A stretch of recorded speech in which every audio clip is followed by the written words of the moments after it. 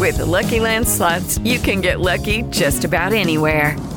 This is your captain speaking. We've got clear runway and the weather's fine, but we're just going to circle up here a while and get lucky. No, nothing like that. It's just these cash prizes add up quick. So I suggest you sit back, keep your tray table upright, and start getting lucky. Play for free at LuckyLandSlots.com. Are you feeling lucky? No purchase necessary. Void where prohibited by law. 18 plus terms and conditions apply. See website for details.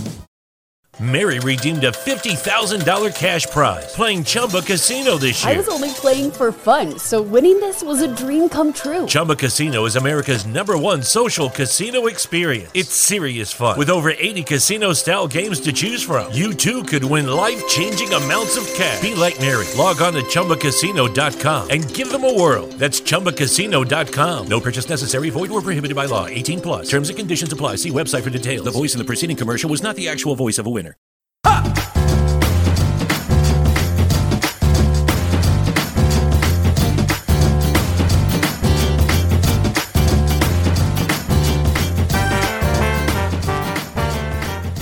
All right, we're back with another episode of Around the Coin. We have Chris Maurice, the CEO and founder of Yellow Card, on the line. Chris, how are you doing, man?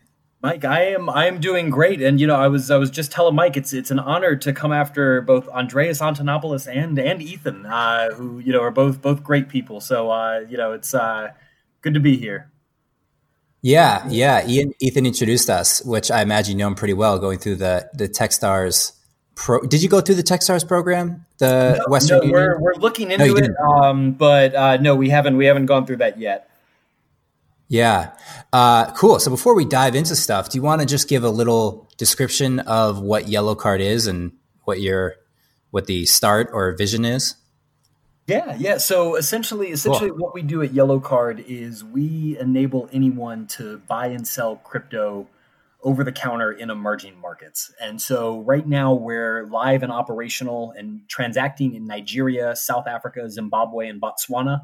And in any of those countries, you're able to buy or sell crypto using any applicable local payment method, be it cash, be it bank transfer, be it mobile money, whatever you need.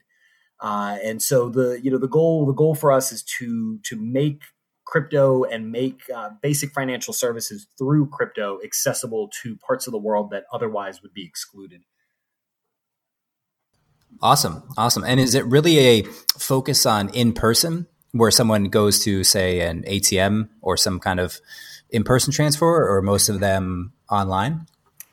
Yeah. So in Nigeria, we have our own stores, and then we also work with networks of stores there. And at any of these stores, you can walk up and pay in cash, get Bitcoin, Ethereum, whatever you need. And you can also sell crypto to us and then go pick up Naira, the local currency. Yeah, that's interesting. It's amazing how Nigeria has just become I don't know if I'd call it the global hub, but it seems like the global hub for practical usage. I don't know if Nigerians are making that much technology, but they do seem to be like using it for the most, practical purposes, probably due to the fact that their country is huge. It's pretty sophisticated. It's generally skews young. And they have a fledgling existing banking system.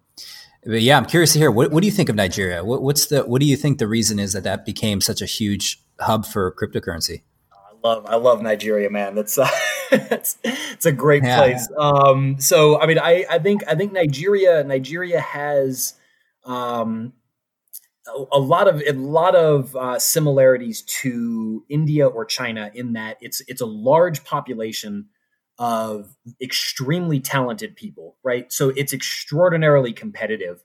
And in Nigeria, I think that's why you've seen so much willingness and so much innovation and everything around emerging technology like crypto. And so, yeah, I mean, Nigeria is certainly the African hub for crypto. I don't think it would be unfair to call it a global hub for crypto. By all measures, it's one of the top 5 in the world in terms of users per capita. And there's quite a bit going on there in the space in terms of innovation and, like you said, actual practical uses of crypto. Yeah. Yeah. Do you think that's because the existing banking systems are just not meeting the needs of the people? I mean, there's such a heavy reliance on mobile, which might be part of it. I know PayPal, it doesn't exist in Nigeria. Yeah. There's definitely no PayPal. So Nigeria is an interesting country. So when most people think of Africa in terms of fintech and everything, mobile money is definitely one of the big things that comes up. Mobile money doesn't actually exist in Nigeria at least the way that it does in Kenya, the way that it does in Tanzania and some other countries around the continent.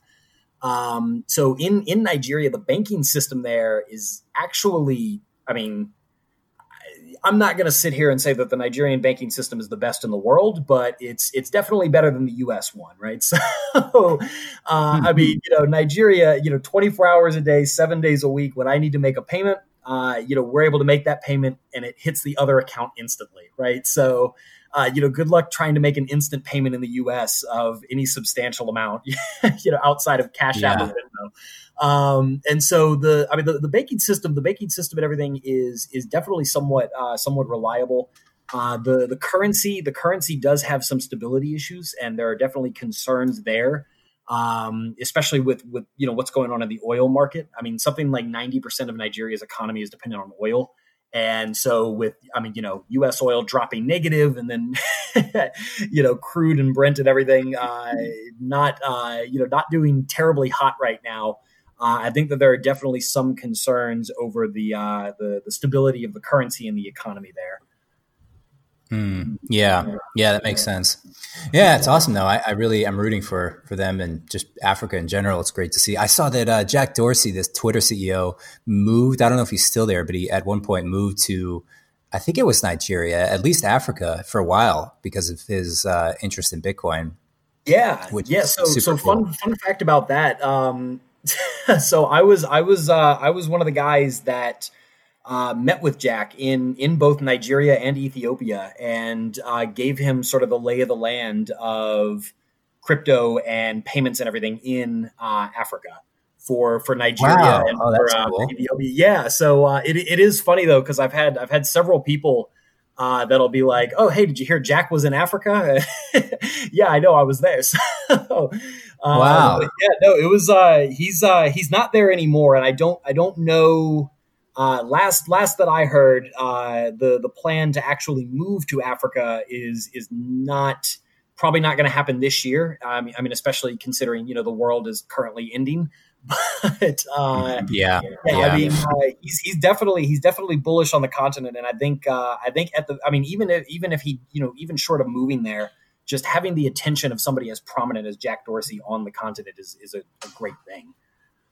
Yeah. And tell me about that a little bit. He came and then did he just hit you up or through an intro, you met him and then were you there previously and kind of served as a Westerner Bitcoin evangelist, or how did that play out? Yeah. So it's actually kind of a funny story. So one of my friends who is with the blockchain division in Google, he messaged me and he was like, "Hey, you're in Nigeria right now, right? I have a friend from Square who's going to be in Nigeria and is looking to meet up and learn about Bitcoin there and that kind of thing. Can I make an intro?" I was like, "Oh yeah, sure. That'd be great."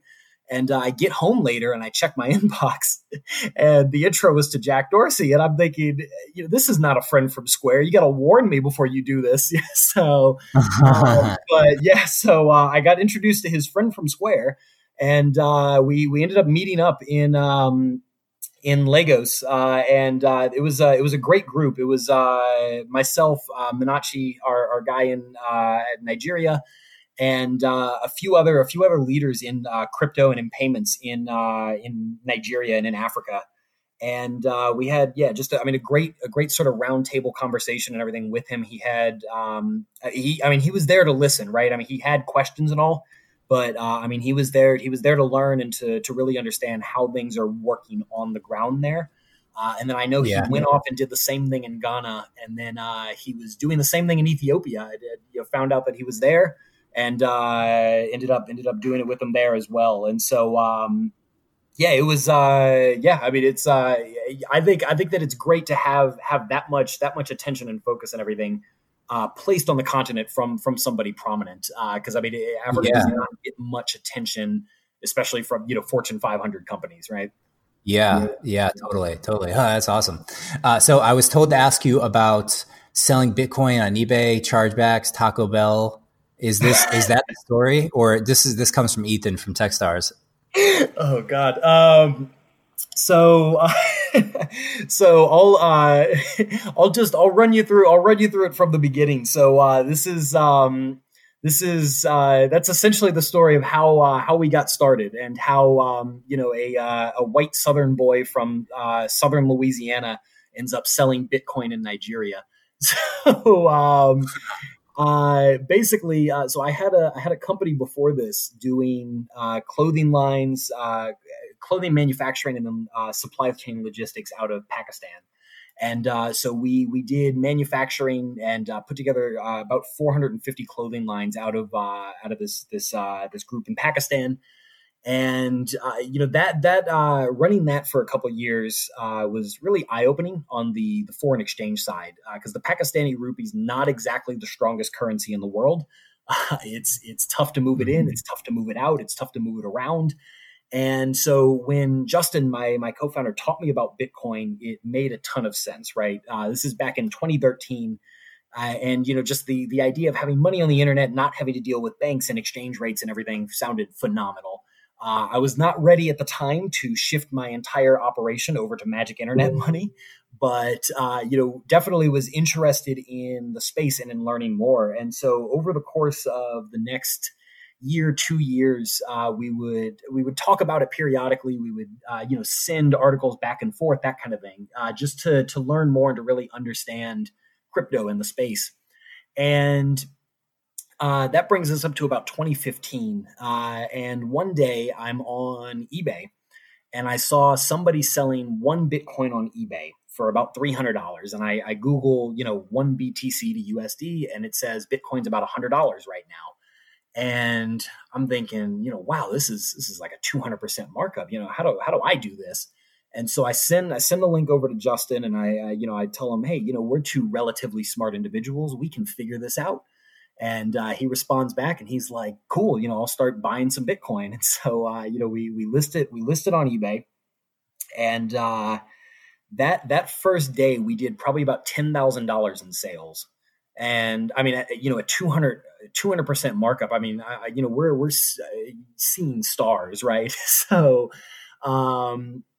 that week we did about $40,000 in sales. And I mean, I'm about to call my mom and tell her I'm dropping out of college, and I mean, all this, right? And that was when I learned what a credit card chargeback is. So what was actually happening is people were stealing a bunch of credit cards and coming to eBay and running the credit cards. We would send them the Bitcoin, and then the bank would inform us, hey, there's been a chargeback and you need to give this money back. After we had already sent out the Bitcoin. And so, really? Yeah, what ends up happening is you lose on both sides of that transaction because you've already sent the Bitcoin and there's no way to claw that back. And the bank is sure as hell going to claw its part back. So, if you're going to take anything from this podcast, it's don't sell Bitcoin on eBay. It's not worth it. I can see exactly how that goes. Yeah, not phenomenally well.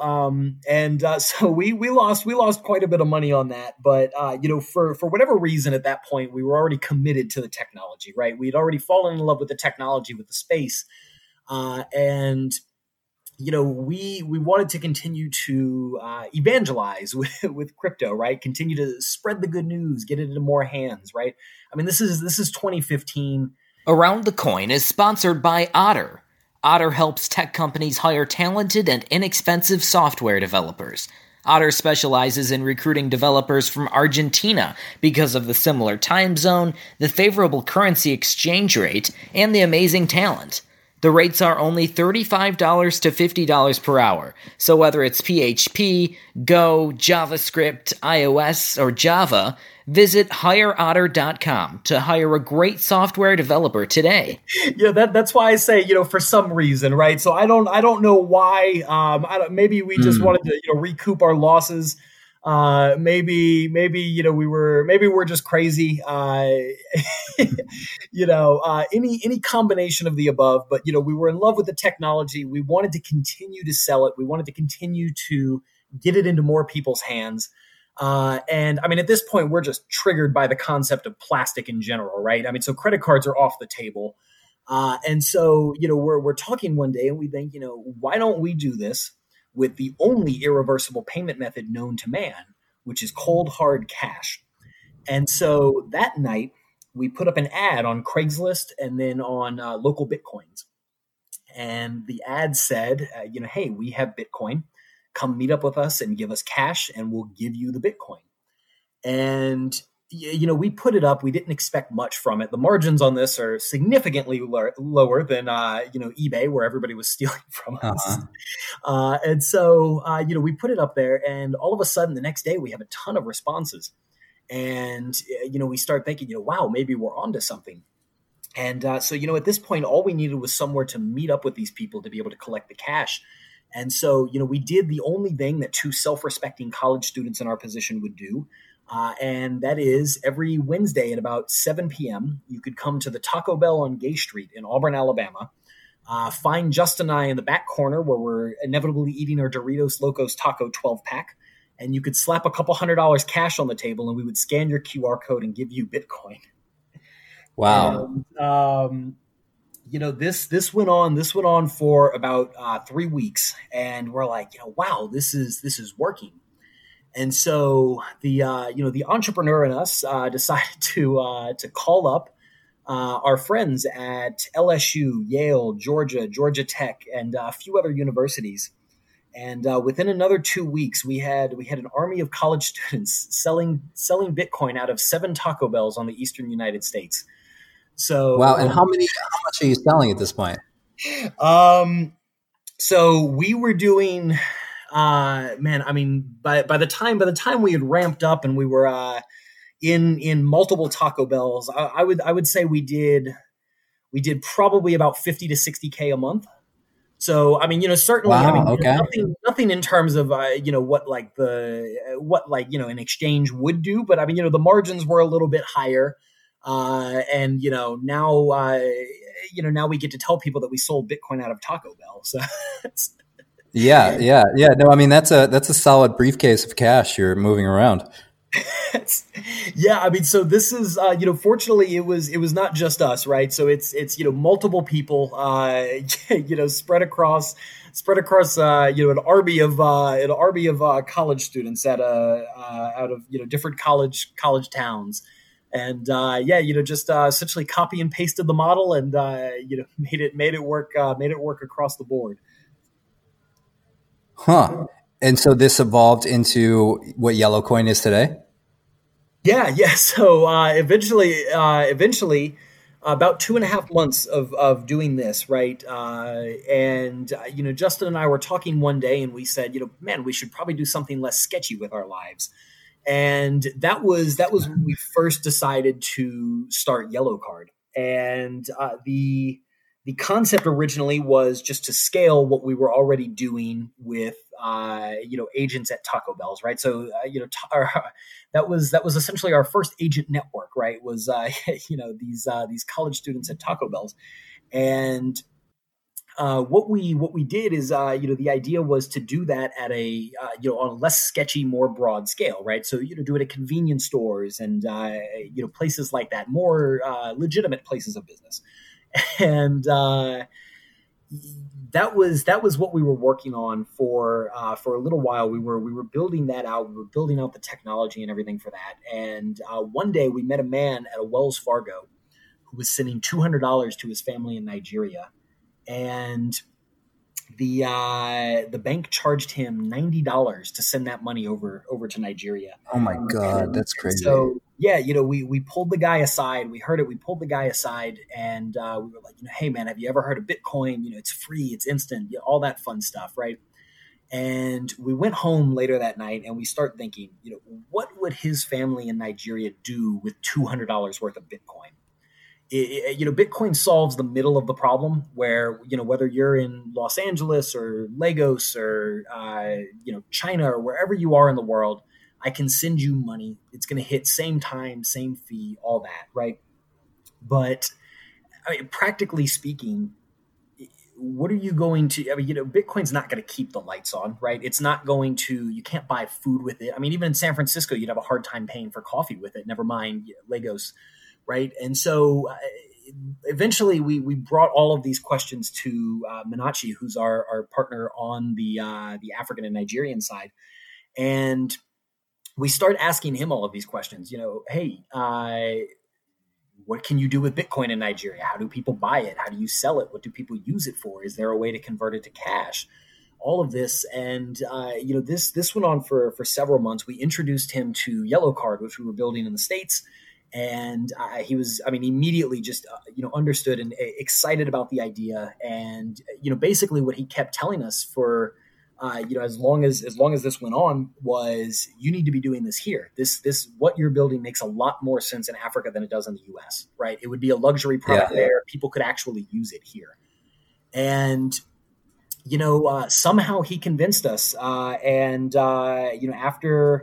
no more than a couple months of talking with him, we bought 2 one-way tickets to Lagos, Nigeria. And the first time I had ever left the United States, and went to go start a company. And the extended version of that if we ever grab a beer in Los Angeles, I can give you the full rundown. It would take a lot more than the allotted time we have here. But the full version is the first time that I went over to Nigeria, I didn't have my shots and I didn't have a visa. So absolutely no idea what we were doing. And we were there to start a company. So did you start the company? Is it a U.S. company or is it a Nigerian company? Yeah, so it is. It's both, right? So we started the company in the U.S. And so we're registered in the U.S. We do have we have part of a team here. And then when we went over there, that was immediately while we were over there, what we worked on is getting the company registered there, getting bank accounts open, all of that. And so it's a U.S. company, it's a Nigerian company, and then we also have registered entities in all the countries that we work in, right? And so one of the things that we want to do is make sure that with any country that we're going into, we don't just want to be the American company going there to just do business, right? We want to actually be able to provide value on a local scale. And so hiring locally is very important to us, providing jobs, bringing jobs into the economy. Cycling the money within the country, using local firms for assistance with marketing, printing, things like that. We want to make sure that we do, even though we're an international company, even though we have a U.S. presence, we want to make sure that we still have that local feel for the countries that we work in. Yeah, that's exciting. Well, congrats on the progress. How does it relate to the Paxful and local Bitcoin of the world? I assume you're opening bank accounts, so you're managing the direct transfers, which means that the quality is higher. It might be faster. It's not peer-to-peer, right? So it's a completely separate model than Paxful local Bitcoin. I'm curious how you view the relative differences in those models versus yours. Exactly. You hit the nail on the head with it's not peer to peer, right? And so, I think Paxful and local Bitcoins are great, and they have brought a ton of people into the space in Africa. And right now, my understanding is that most of Paxful's revenue comes from Africa at this point. And so, they've really gotten a lot of people excited about the space there and everything. But peer-to-peer does provide issues with things like liquidity, right? If you have 1 Bitcoin and I need 2, then I'm out of luck, right? And so, right. That's one of the things that we wanted to be able to do was be able to, accept payments and always take the other side of the trade. And so with any transaction, we're taking the other side of it. So if you have Bitcoin and need Naira, we're selling you the Naira. If you have Naira and need Bitcoin, we're selling you the Bitcoin. Right. And so, we take the other side of that transaction to make sure that, to make sure that there is liquidity and to make sure that anybody that needs access to this technology is able to get it through whatever applicable local payment method they need, be it cash, be it bank transfer, whatever it is. Yeah, that makes a lot of sense. That's cool. So the company is individuals wanting to buy and sell Bitcoin through their local currency, starting in Nigeria. Is there a broader vision to integrate? It looks like on your site you have a picture of almost looks like a point of sale terminal. Is there a business side, or what's the current focus? And I'm curious how you guys are looking forward to building out in the future. Yeah. I mean, so one of the things that we're doing now, and sort of the point of sale terminal and everything on the website is pointing towards is we provide this product to be able to be sold at retail stores, right? So whether you're a Walmart equivalent or you're some guy on the side of the road that sells bananas under an umbrella, you now have the ability to buy and sell crypto and add on that value add service, right? Make a little bit of extra money selling this product and this capability. And so, essentially, what we did is, it's very similar to when you think of like recharge cards and mobile minutes in Africa. It's very similar to that.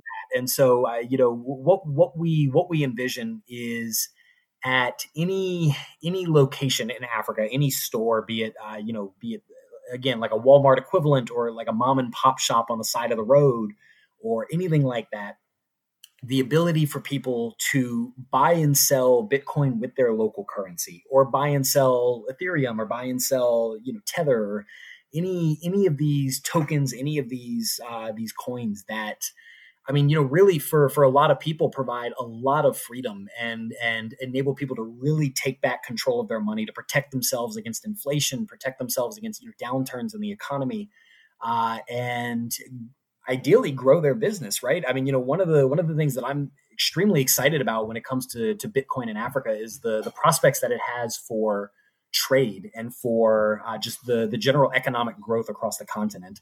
And so, the easier that we can make it for money to flow from Nigeria to Ghana, or from, Ghana to South Africa, or, any corridor like that, the better.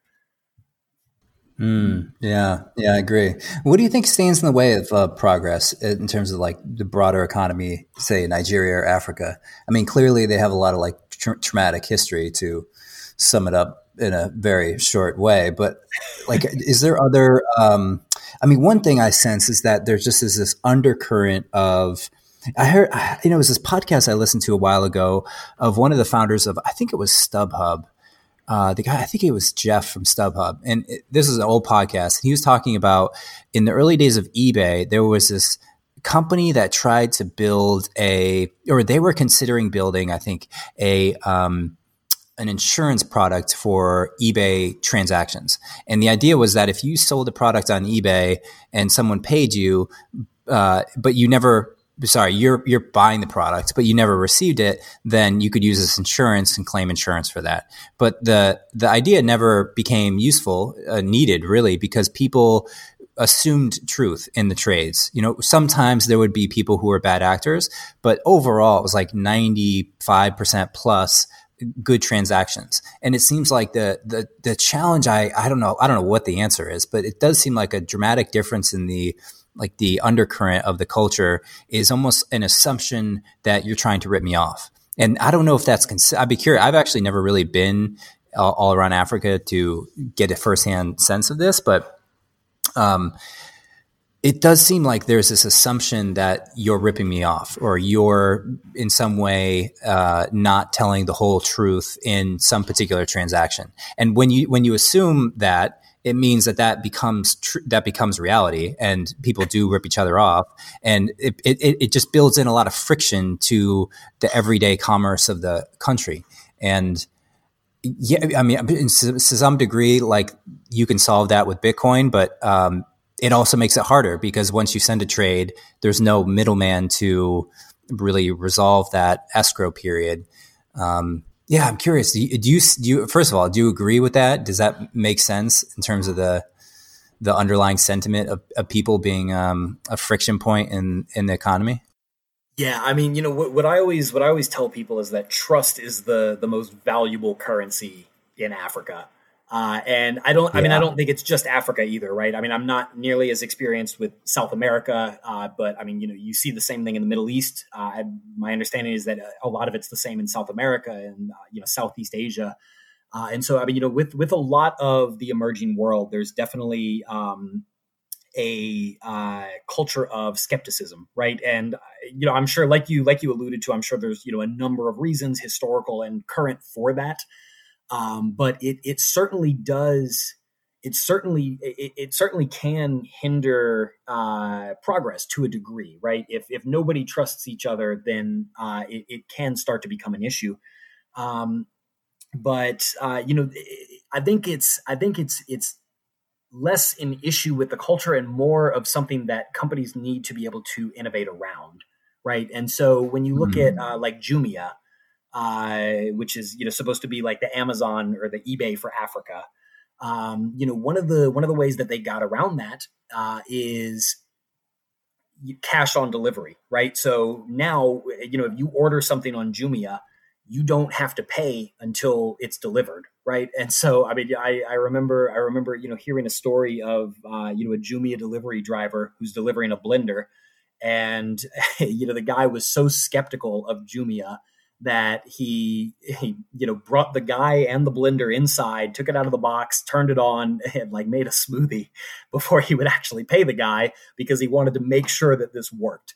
And so, it certainly can cause some inefficiencies, and it can certainly, make it more difficult. But I think that it's just another thing that, businesses need to innovate around and need to account for, right? Is some of the cultural differences when you're doing business around the world. Yeah, I agree. Have you seen other interesting businesses while you're traveling around, or any local entrepreneurs starting interesting businesses, or even have realized other opportunities? A lot of times people listening to this show are in the market for ideas. They're thinking about what their next business is going to be, or what they're going to fund if they're an investor. And Africa, other parts of the world just have a completely different operating system than the West, in particular America. And I often think that with America so secluded, very few people relatively travel to other countries compared to citizens of other countries, that while America is a great 0 to 1 innovative hub, it often, the mindset doesn't get applied to business opportunities elsewhere. And yeah, I'm curious, did anything stand out as far as, during your travels or elsewhere where you're like, this is a big problem that just has to be solved, or even other companies that are solving something interesting? Yeah, I mean, I will say the biggest problem, and I mean, this is in general across the continent, is just employment, right? There's a ton of talent, like we talked about earlier. And I mean, this is not just Nigeria, but the rest of the continent too, right? I mean, unemployment is rampant. And I think that companies like Andela, which is, certainly a bigger company now, are solving a very real problem on the ground there. So Andela, for anybody that's not familiar, is essentially what they're doing is exporting talent, right? So they find talented developers in Nigeria, and I think they're also in Kenya and Rwanda, and they put them through additional training. So they, make sure that, these are like top-notch devs, and then they essentially hire them out to companies in the US, in Europe, et cetera. And so, whereas you might have to pay, right now, what's the market for a developer in San Francisco? Probably like 100 to 150 a year starting. Whereas a developer in Africa that's been, professionally trained and everything, and this company takes care of all of the HR, they take care of the, the payment and all that. And all you have to do is just work with this guy as you would any other developer. You're talking about, paying, maybe 50 to 70 instead of, 100 to 150 that you would in San Francisco, or really anywhere else in the States at this point. And so yeah. I think that there's a huge opportunity in terms of talent, in terms of exporting talent from Africa. And and exporting, services, right? And I mean, I think that it's right now, especially, it's extraordinarily mutually beneficial in that there's just such a need for jobs and for, formal jobs and everything in these countries. And I mean, on top of that, the people that are making this money, these developers and everything. And I mean, from the developers that we have on our team, they turn around with the money that you're paying them, and they create more jobs, right? And yeah. So, do you have developers do you guys have developers in Africa? Yeah. So the majority of our development team is in Lagos. So the majority of our awesome. team is. So actually, we have 6 people in the US right now, and then 14 in Lagos. Awesome. Yeah, what a great idea. I mean, it makes so much sense, especially now, right, with the COVID outbreak, is that people are all working remote. So when you look in Slack, you're like, well, that person is pushing this much code and this higher quality, and we're paying them this much. It in some ways like commoditizes people. Is probably a negative perspective on it to some degree, but in reality, it levels the playing field, and it may end up being a net positive for people in remote or rural areas, or across the globe in poorer countries, which is that's good. I think that's overall a good thing for companies, and probably will just. I mean, it'd be interesting to see how that plays out. For one thing, it might drop the real estate price in San Francisco as more people become remote. That's not necessarily a bad thing. So yeah. No, I mean, you're 100% right. I mean, it's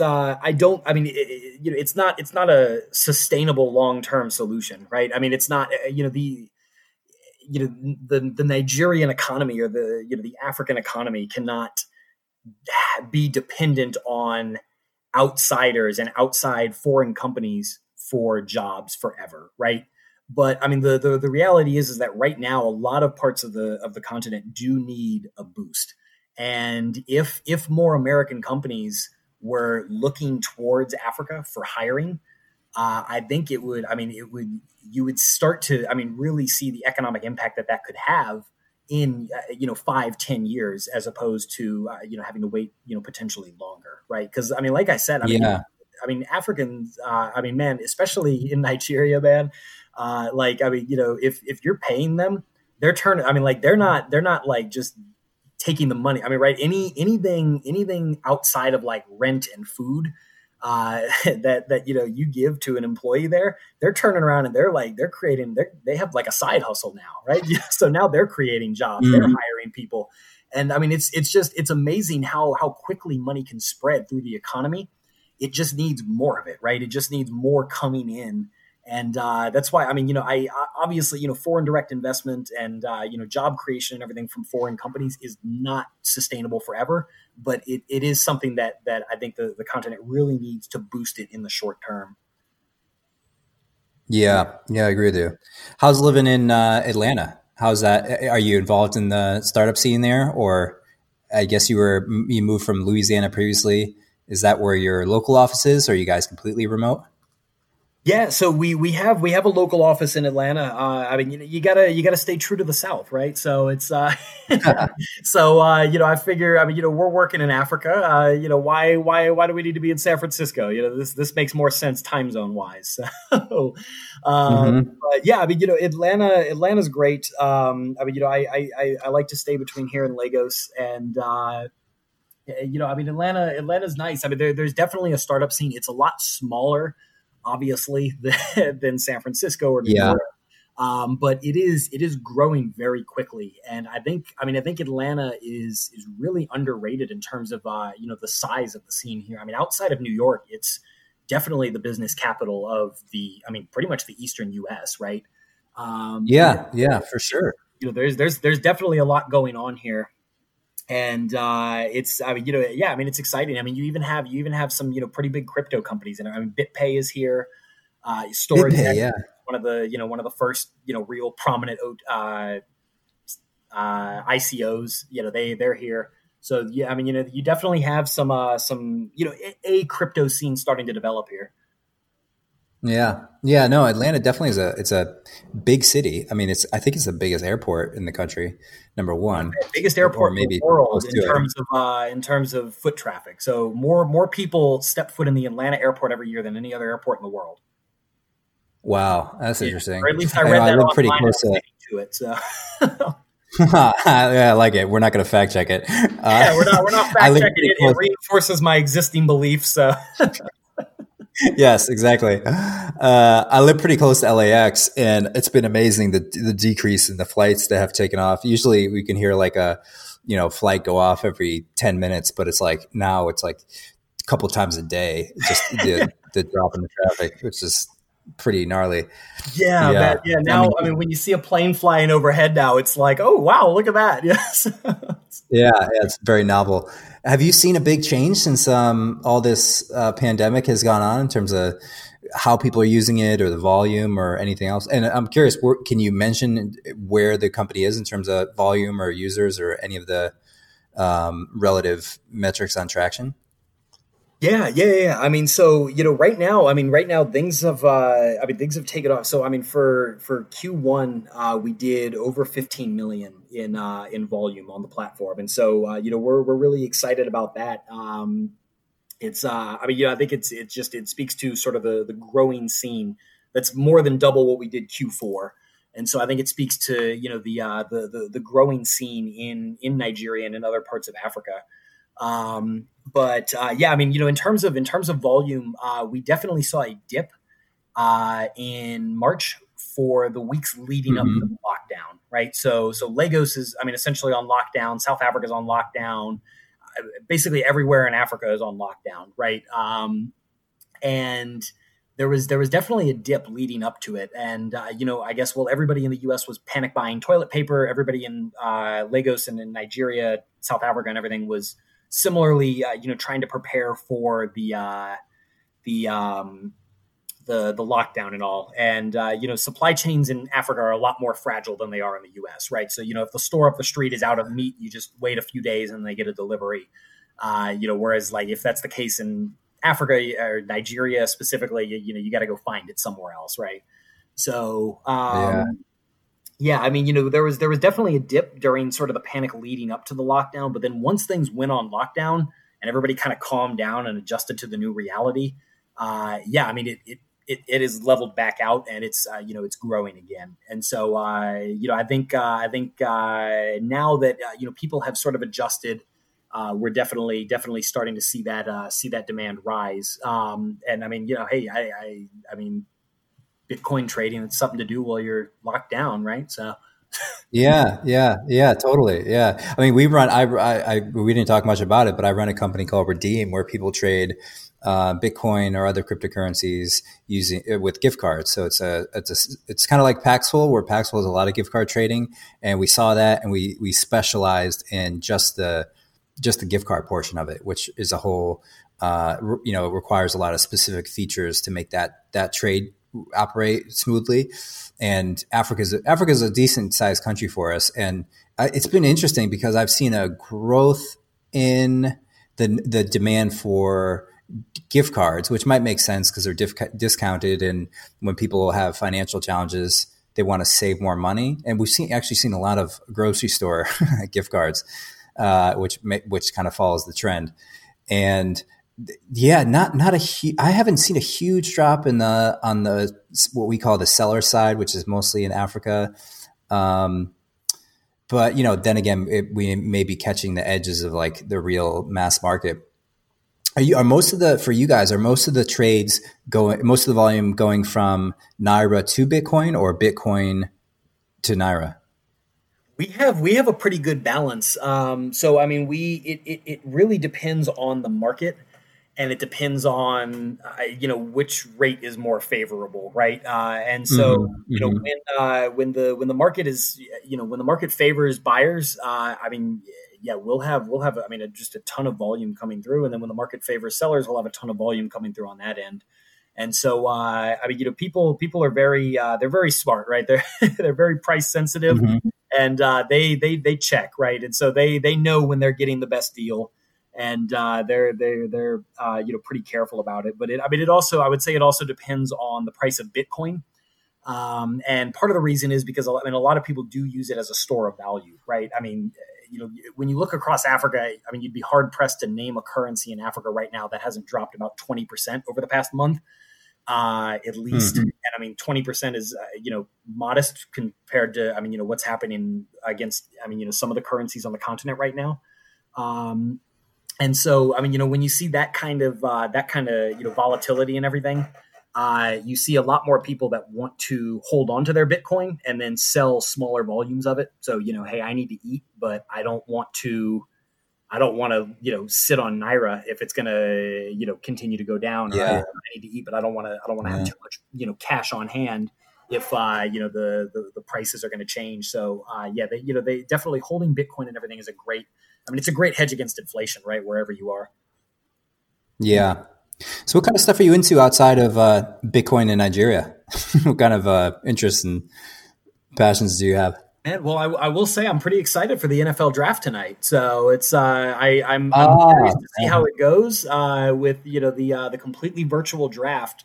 And the only request that I have is I know Roger Goodell will be doing the broadcast out of his basement, but I really hope that there are still booing in the background, and if everybody can boo loud enough, maybe he'll hear it in his basement. So, what's the catch me up on that? I'm not up to date. Did he make a big mistake recently that he's catching flack for? And I could be totally out of the loop on this. Oh no. So he gets booed every year. He's look, I'm a Saints fan, and so we've caught the the short end of the stick from Goodell quite a few times. So I'm not gonna sit here and say he's good at his job or yeah.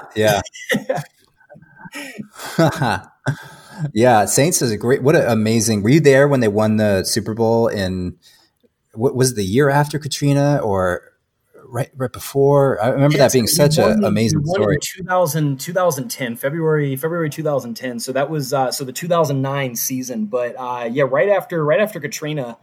I think the big moment that everybody always remembers for the Saints is Steve Gleason blocking that kick in the first game back in the Superdome after Katrina.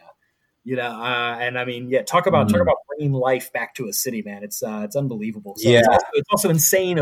For me to think that Katrina was now 15 years ago. It's going to be the 15th anniversary. I know, right? Yeah, that is crazy. It's amazing what sports do for a city and just the morale and the camaraderie. It's kind of crazy, when you think about this pandemic, because it's the thing that that takes the wind out of the sails of the morale of the people the most. It's like I was reading this article comparing the pandemic effects psychologically to people relative to the Berlin bombings, where it was a period of like 2 months where London bombings, where they were getting bombed basically every day. And people were just kind of going about their business and almost like in a heroic way, feeling like every person just by being alive is a hero and going to work and doing their normal life. And it was, the accounts of the time were just that people felt this incredible camaraderie and uniting force that it's like a kind of an opposite effect. Not that people are tearing each other apart, but there's this like push against every person, with the social distancing. How long is it going to be before we get a crowd of 50,000 people inside of an NFL stadium again cheering? I don't know when that happens. I'd be curious to see if he talks about this tonight in the draft. But it just seems I'm like curious. Yeah, I know the NBA. The NBA keeps talking about, it thinks it'll be able to salvage the season, and it's going to make that decision coming up in like early May. But I don't know that we'll be able to have, fans at the games, right? And what's the point, right? Yeah, if you're not going to have fans at the games, I don't know. I know a lot of the players feel that way, but as a fan, I would love to. I think especially, I mean, New Orleans was one of those cities that was pretty hard hit by, COVID, especially in the early days. And I think probably because of Mardi Gras, but yeah.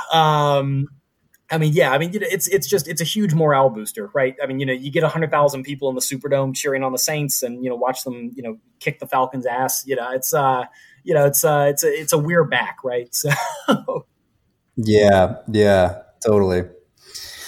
Interesting. Well, cool, man. Let me ask you this: what would be the message if you wanted to, send something out to the world from your experiences in Yellow Card or elsewhere? What do you think people are not appreciating? And this could be just the U.S. people, Nigeria, anyone that is an underrated view. Is there anything that you hold true that you want to push out into the wavelengths of the world? Man, Nigeria kicks ass. Yeah. I think a lot of Africa, a lot of parts of Africa get a pretty bad rap. Some of it deserved. I mean, Nigeria has a bad reputation for a reason, right? But it's definitely moved past that. I mean, the email scams and everything that, some people still get have been super illegal in West Africa and in Nigeria and everything for a very long time at this point. Unfortunately, I think a lot of the reputation has definitely been damaged, but my hope and what we see on the ground is that crypto and this new age technology has the ability to bring that back and put countries like Nigeria on the world map. And so hey, look to if you're a business owner, look towards Africa. Look to see what you can do there. Look to see how you can hire, how you can help promote and develop some of these local economies. Because when as the world grows, we all win, right? It's not economics is not a zero sum game anymore. So yeah, I amen to that. Cool, man. Well, where can people reach you? Are you most active on LinkedIn or Twitter, or what's your contact info? Yeah. Just at Chris Maurice on Twitter, and then at YellowCardIO on Twitter as well. And definitely, please reach out and let's talk about Bitcoin. Awesome, man. Well, this has been fun. I'll talk to you soon. Yes, I'm sorry. Let's talk around the coin. Oh yeah, talk around the coin. Yeah, all good. All right, man. Well, we'll talk to you soon. Thank you for coming on. I appreciate it, Mike. Talk to you soon, man. All right. Bye. The views and opinions expressed on any program are those of the hosts, co-hosts, and guests appearing on the show and do not necessarily reflect the view of the owners and producers of the show. Paid advertisements in form of audio announcements may appear throughout the show, including this one. Advertising can also include print and other digital formats. The owners and producers of Around the Coin do not endorse or evaluate the advertised product, service, or company, nor any of the claims made by the advertisement. All programs are subject to a one-time charge for professional editing fees, for which the interviewing guest or guests may have contributed towards. The owners, producers, hosts, co-hosts, and guests on the show are not financial advisors. Any investment advice or opinion cited during the show is for information purposes only. None of the content is intended to be investment advice. Seek a duly licensed professional for investment advice. If you believe there's been any violation of your copyright, trademark, service mark, or any other type of intellectual property, please inform us in writing by sending an email to legal@aroundthecoin.com. Mary redeemed a $50,000 cash prize playing Chumba Casino this year. I was only playing for fun, so winning this was a dream come true. Chumba Casino is America's #1 social casino experience. It's serious fun. With over 80 casino-style games to choose from, you too could win life-changing amounts of cash. Be like Mary. Log on to ChumbaCasino.com and give them a whirl. That's ChumbaCasino.com. No purchase necessary. Void where prohibited by law. 18+. Terms and conditions apply. See website for details. The voice in the preceding commercial was not the actual voice of a winner.